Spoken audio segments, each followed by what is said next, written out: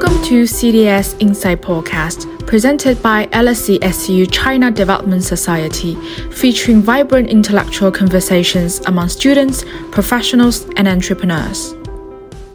Hello, and welcome to the CDS Insight Podcast. I'm Deborah, the co-director of China Development Society. I'll be hosting today's podcast. In today's episode, we're going to talk about environmental law, its involvement in the past, and its future outlook. And we are honored to have with us Veerle Heijvaart, a professor at LSE Law School and founding editor-in-chief of Transnational Environmental Law. Hi, Professor. Welcome. Thank you for joining us. Hello, Deborah. It's very nice to be here. Okay, let's go straight into the questions then. We have a few questions prepared here. So firstly, there have been an increasing number of legislations and regulations surrounding environmental law in the past few years, from the Paris Agreement to SFDR and possibly a European climate law reflecting the EU Green Deal. Do you observe any difference between the earlier legislations and the more recent ones? Yes, thank you. Well, that's kicking off with a really good question. And yes, there has been a significant change in the quality and the nature of climate change legislation in the past 20 to 30 years. First of all, it's probably useful to know that climate change law is very much a multi-level architecture. You mentioned, for example, in your introduction the Paris Agreement. Now, that is an international agreement adopted under the framework of a large international treaty, the United Nations Framework Convention on Climate Change. So that's an example of international law. Then you also mentioned, I think, the Sustainable Finance Disclosure Regulation, the SFDR you mentioned. Now, that is a European initiative. So that's a kind of regional type of legislation. And when it comes to, for example, the climate change law that's at the moment being mooted at the EU level, well, kind of a forerunner of that is the UK Climate Change Act of 2008. So that's at a national level. So you have climate change laws at a range of different levels. That's one thing to be aware of. Now, when it comes to how has climate change law changed over the past few decades, well, first of all, there's been a huge change in volume. If you look back at climate change law as recently as 10 years ago, the number of legal instruments on climate change has pretty much doubled in that period. There are now well over 2,000 pieces of climate change legislation on the books across the world. And that number is increasing on virtually a daily basis. There's virtually no country in the world anymore that does not have climate change legislation. Even North Korea has a couple of pieces of climate change legislation. So there's been an enormous expansion, enormous growth. There's also been a real change in the scope, an evolution in the scope of climate change law. Initially, it was mostly focused on the sort of heavy industries alone and sort of a bespoke range of sectors that were being targeted. Increasingly, we see that more and more sectors, the emissions of more and more sectors are being folded into the legal framework. If you look, for example, at the impending changes, both at the EU level and also at the UK level, you see that aviation is getting more and more included. Maritime sector is getting more and more included in climate change legislation. There's been a growing awareness also of the important contribution of agriculture, of the role of forestry as carbon sinks, as the impact of land use changes. So you get more and more legislation on those issues as well, entering into the field of climate change law. And in addition to that, also an enhancing focus on more measures that have to do with adaptation. Because as we all know, even if we become exemplary citizens from tomorrow on and we really drastically cut down on our emissions, we're still going to have to cope with changing climate. And so there's a stronger emphasis now also on resilience building, on adaptation laws, etc. So those are evolutions in volume and in scope. And then finally, the last point to raise here probably in this context is that there's been a kind of a change in approach as well. Initially, like when you look at the climate change legislation, really sort of the founding pieces in the 1990s, like the UNFCCC, which I mentioned before, you have sort of like a lot of aspirational legislation with overarching but very indeterminate goals. Like the UNFCCC says that, well, what we should try and do is try to avert dangerous anthropogenic climate change. But at that point, it wasn't even clear, it wasn't even made explicit what that meant, at what kind of temperature rise you would hit dangerous anthropogenic climate change. So broad, there used to be quite broad targets, broad language, but not a lot of detailing underneath. Then in the kind of second generation of climate change legislation, you got more specific pieces that were more clear about what kind of targets were being set, about what level of emission reduction was being expected.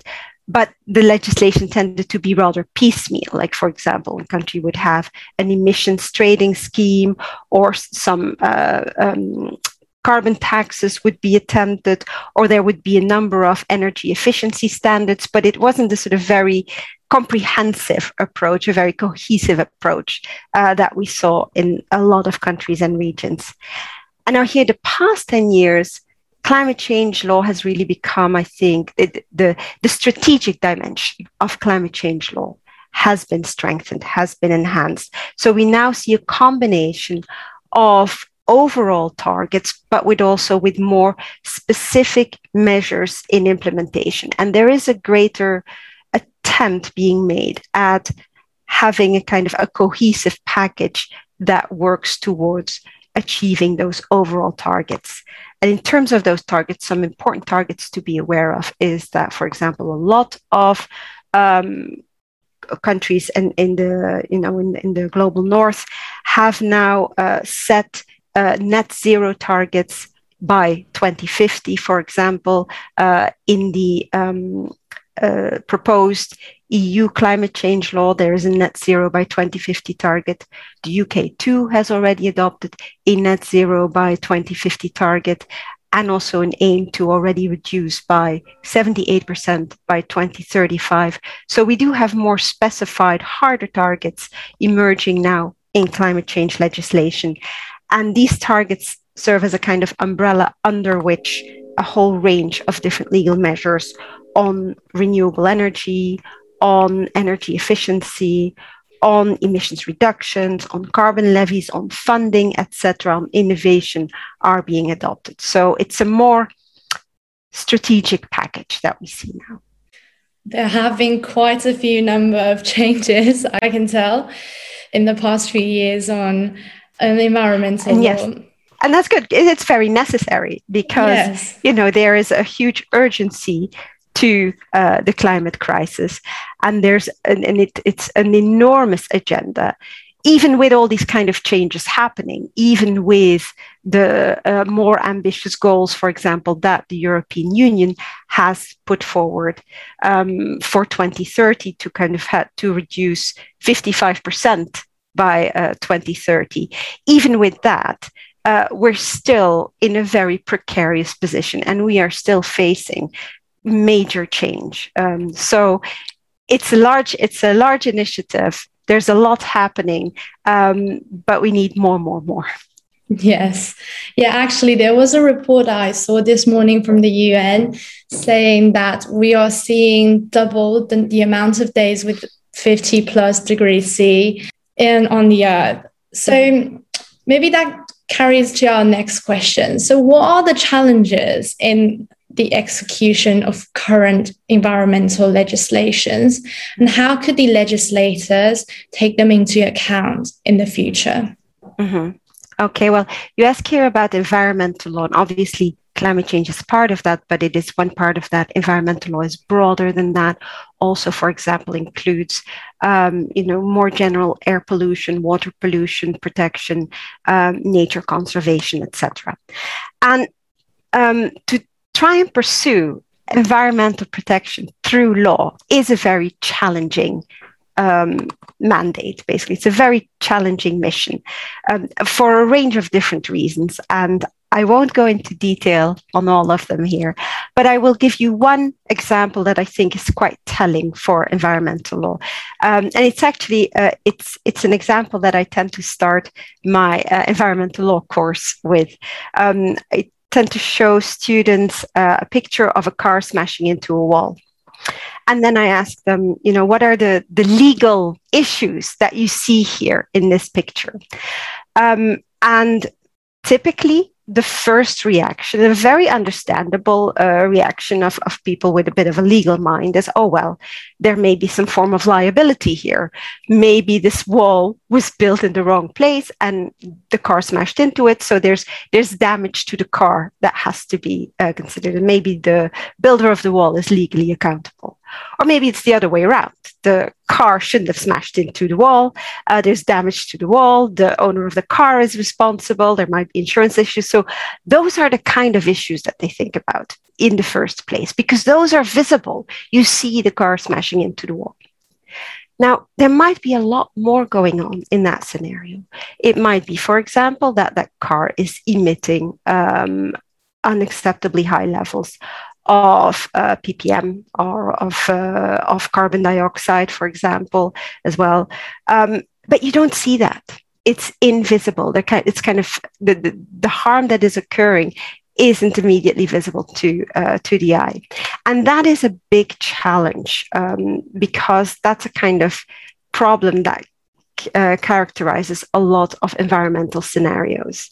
The harm is invisible. You can have a latency of impact. So the impacts only become apparent later on, after the actions that caused the harm have maybe stopped happening, for example. The harm can be diffuse in that, well, if there's just one car driving around, even if it's emitting quite a lot of harmful substances, well, the environment is resilient. It will absorb that and it won't be a problem. It's only because there are millions of cars driving around that it's a problem. So you have the harm is caused by a broad range, a diffuse number of sources.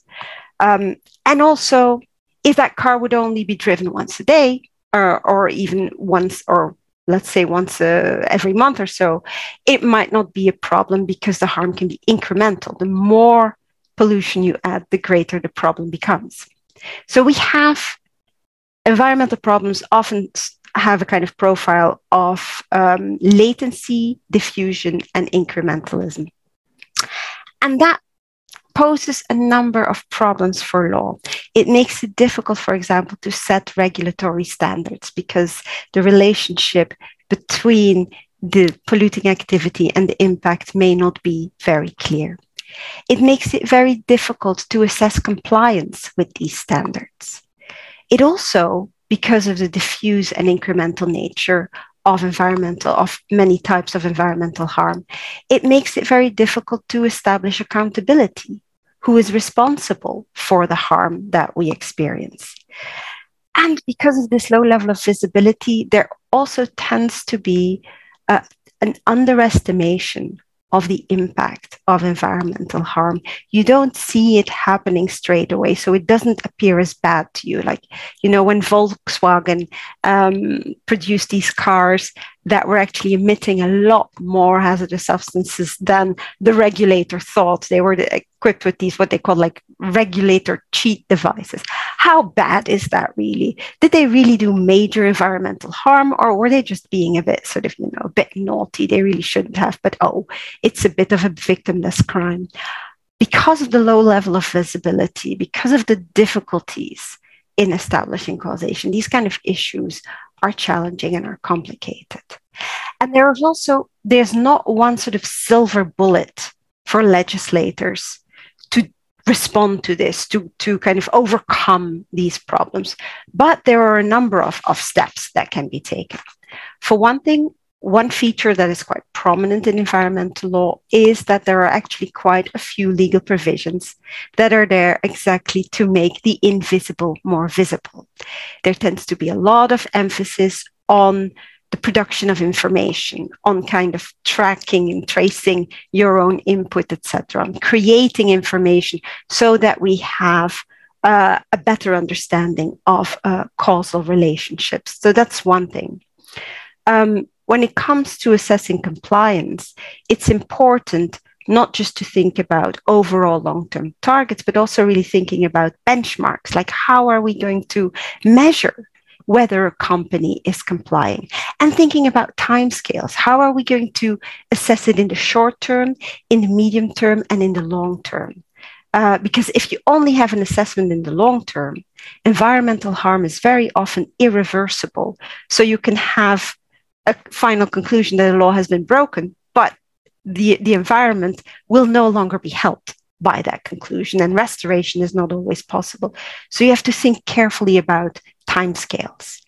And also there is a call for, stronger education about the seriousness of environmental impacts, stronger education among the public, also among the judiciary, so that the low-level visibility of environmental impacts doesn't necessarily result in their trivialization. I think your answer covers like a really broad range of problems and solutions to our current environmental legislations. And that was quite, I was expecting when I thought of the answer, I knew that, there's the problem of environmental damage for us is irreversible. It's not going to, with legislations, even if the law is broken, we can't do anything about it post damage because it has been done. So, but then I didn't realize there was so many potential problems there for the legislators. Oh, so yes. Yes. If you like problems, environmental law is your friend. It's a festival of problems, but there's also, what you just mentioned something here, and it's one of kind of like my favorite little expressions when I talk about environmental law is that it's a field riddled with Pyrrhic victories and glorious failures, which is on the one hand, for example, you can have a successful court case. Hurrah! We've won, the environmental campaigners have won, and the polluting entity is held accountable. But the environmental harm is still there. It's still done, and it's not going to be reversed because by that time, for example, the local population of great crested newts has effectively been exterminated, and that's not going to come back. So there are a lot of Pyrrhic victories. But at the same time, there are also a lot of cases where maybe even if, because of these obstacles in holding parties accountable, where a case is lost, but where still a lot of awareness is raised. Cases that even if they weren't successful, still, drew attention to kind of major issues, like for example, the way we treat the way we treat animals and the way we kind of systematically degrade the environment. So a case can be lost, but still serve a very valuable social function. Yeah, that's very informative and very educational for students to learn about this, so that in the future, when they think of environmental law, it's not just like a lawsuit. It's not just what we debate on the court, or it's actually real harm doing to our society and our planet. Okay. It's not theoretical. That is definitely true. And I think also, I have to say that my past few generations of students have shown a very strong awareness of that. And I think that,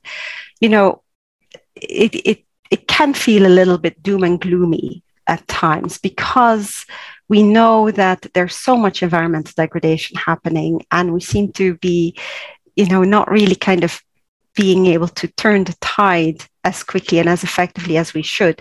But there has definitely been a change of mood. There's been a change of awareness.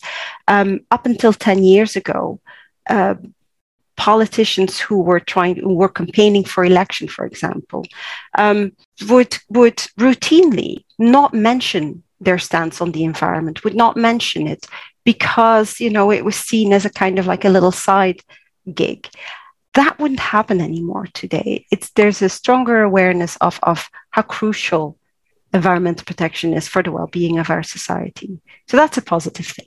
That's great. That's at least calming to know that people are raising awareness on this issue. And under the current trend, actually, of setting carbon neutrality objective and net zero objectives that you were talking about, around the world, many countries have legislated around this area, such as China, the US, the UK, and Europe. So yes. What are the main similarities and differences between the legislations in these countries? Okay, all right. Well, I should first start with a confession here. It's like, I don't know all of the climate change laws around the world.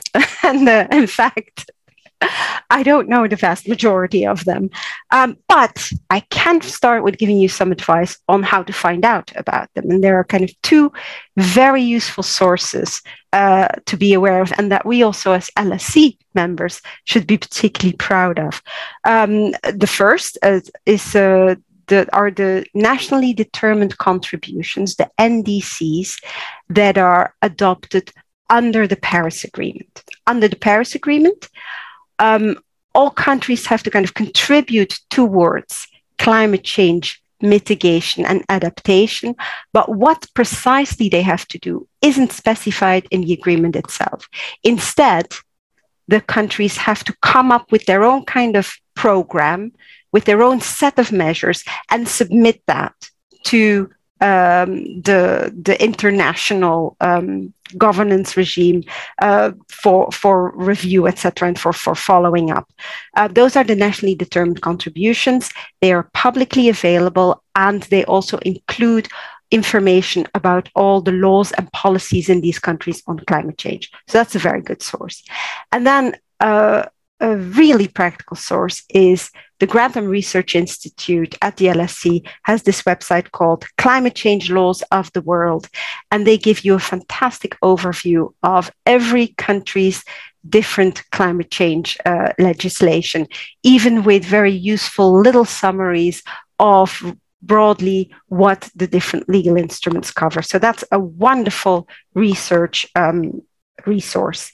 Now, the countries that you mentioned, it is good to be aware, kind of, even if you can't know all the details of every piece of climate change legislation, to be aware of kind of the different contexts in which climate change legislation in these countries and regions is adopted, because there are some kind of different characteristics to each. Like, if you look at the EU, what you will see is quite an advanced, quite a comprehensive approach to climate change legislation. And that is partly to do also with the EU really from the 1990s onwards, seizing this as an opportunity to portray itself as a global leader, to show kind of its leadership position. It's really kind of assumed this position very prominently from the Kyoto Protocol negotiations onwards. And so it kind of also helps to explain a bit why, the EU seems to be particularly strong on climate change legislation, when you compare it at least to other areas of the regions in the world. If you look at China, there also you find, China has quite a few climate change laws, but what you will find is that China relies quite heavily on policy. So they rely heavily on policy. They rely heavily on the initiative of the executive, basically. So a lot of the instruments are policy instruments rather than, strictly speaking, legal instruments. That's a very kind of typical China profile. Thinking about the US, if you look at the US, what you see there is that if you look at the federal level, it really looks like the US is lagging quite behind when you compare it to a number of other jurisdictions. And that has to do with lawmaking at the federal level having been either very difficult or there being very limited interest in climate change lawmaking in the past years.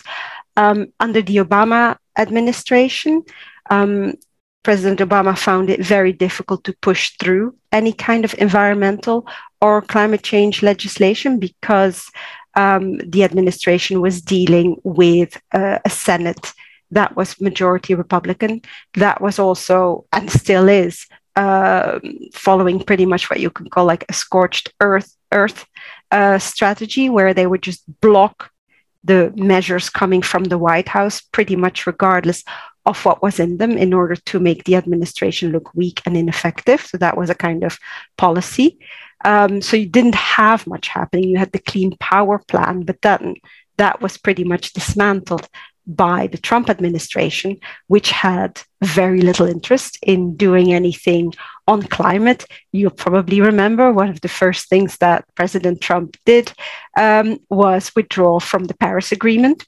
So you got very little happening at the federal level. Old instruments like the Clean Air Act sort of being used, repurposed a little bit for climate change, but not a lot of bespoke federal legislation.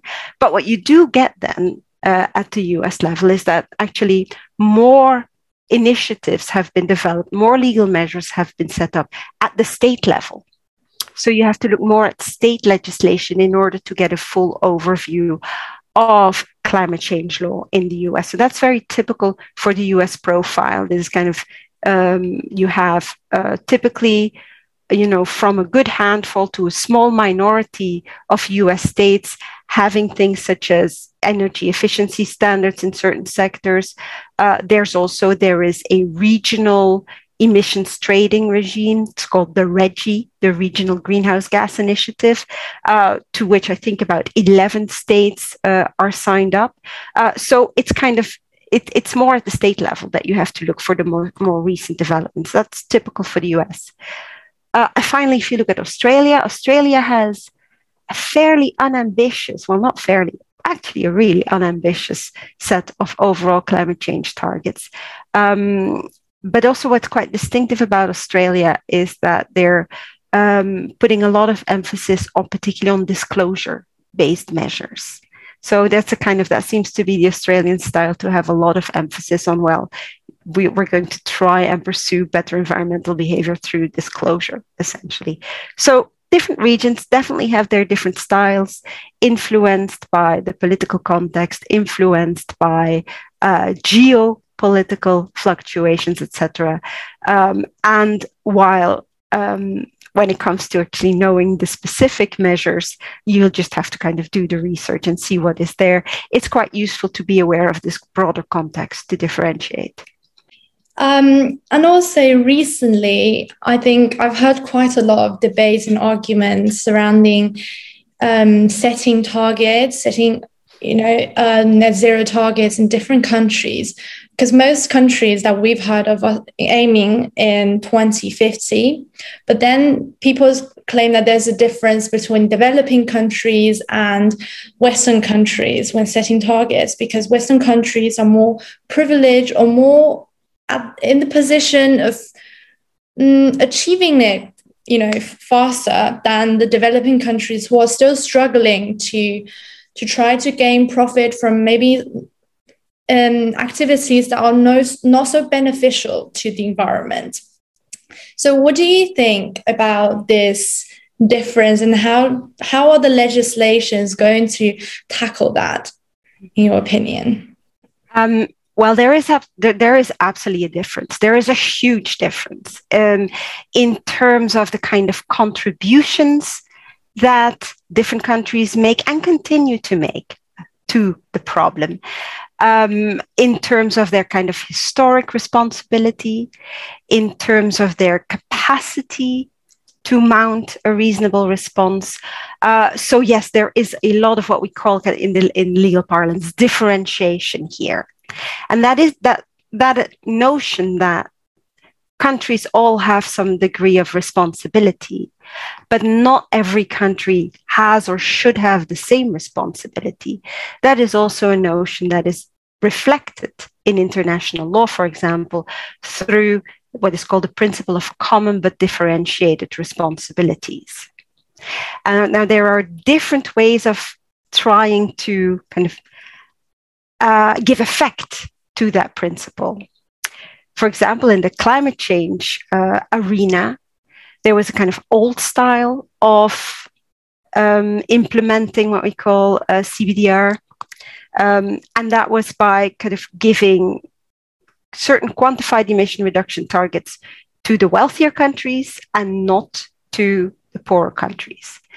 But that became politically untenable. And so now it's more kind of self-differentiation that happens.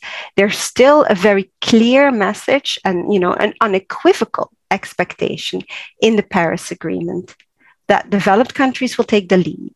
Developed countries have to reduce their emissions in absolute terms. Developing countries have to make contributions, but they have greater flexibility and they're not expected to take the lead. But exactly how that plays out, that is more up to the countries themselves now, which is not good for developing countries. The situation for developing countries has definitely not improved from that kind of legal perspective. I think that this is an area where, notwithstanding this principle being recognized and being embedded both in the United Nations Framework Convention and in the Paris Agreement, yes, there is a huge inequality in how climate change affects different countries and in the kind of contributions that are being expected. And contrary to what some might argue, I think that is an inequality that still overwhelmingly is to the disadvantage of developing countries rather than developed countries. Ideally, I would very much like to see the balance shifted more with the onus more towards developed countries, making a larger contribution, investing more in clean energy in developing countries, etc., bearing a larger part of the burden than the arrangements currently reflect. Okay, that is great to learn about. In our audience, there are lots of people who are interested in green finance and ESG investments, which are really trending topics at the moment. So how do you think environmental law are playing a role in the ESG investments that we're currently talking about, and how is it playing out? Okay, well, when it comes to ESG, so the governance standards, these very often started as voluntary standards that, say, large companies would subscribe to, and they tended to use it as a way to profile themselves, as a kind of, we are good citizens message towards shareholders, towards investors, towards their consumers. What we see happening increasingly now in the past few years is that these ESG standards are something very similar to that they're now being incorporated in legislation. And so they are becoming mandatory more. We see that, for example, there's a European proposal for this at the moment pending to basically introduce these kind of standards as mandatory. There's the duty of vigilance law in France, which has been implemented already. So you get a kind of transition from a voluntary to a mandatory approach. And that's one of the things that law does, is make sometimes, informal arrangements formal, more official, more binding, etc. When it comes to green finance, there are ways in which law can basically create a kind of a a level of stability and security for green finance to become to become leveraged more easily, for it to become a more attractive option. One thing though, and this is not just a law, this is also a policy issue that we should be aware of here, is that while on the one hand, there is more kind of stimulation of green investment, there are incentives being introduced by governments for green investment, etc. But there's still a lot of support for fossil fuel industries as well.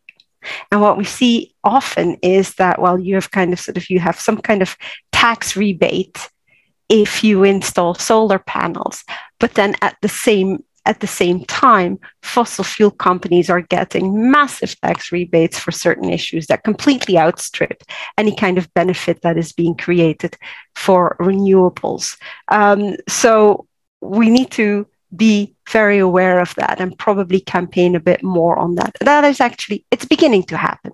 But there are many ways in which law can support conversions towards more sustainable financing, conversions towards more sustainable industrial and commercial practices. It does so to a degree, but it's not always consistent, and there's scope for more. Thank you for listening to the Insight Podcast. To learn more about China Development Society, follow us on LinkedIn, Instagram, Facebook, and WeChat.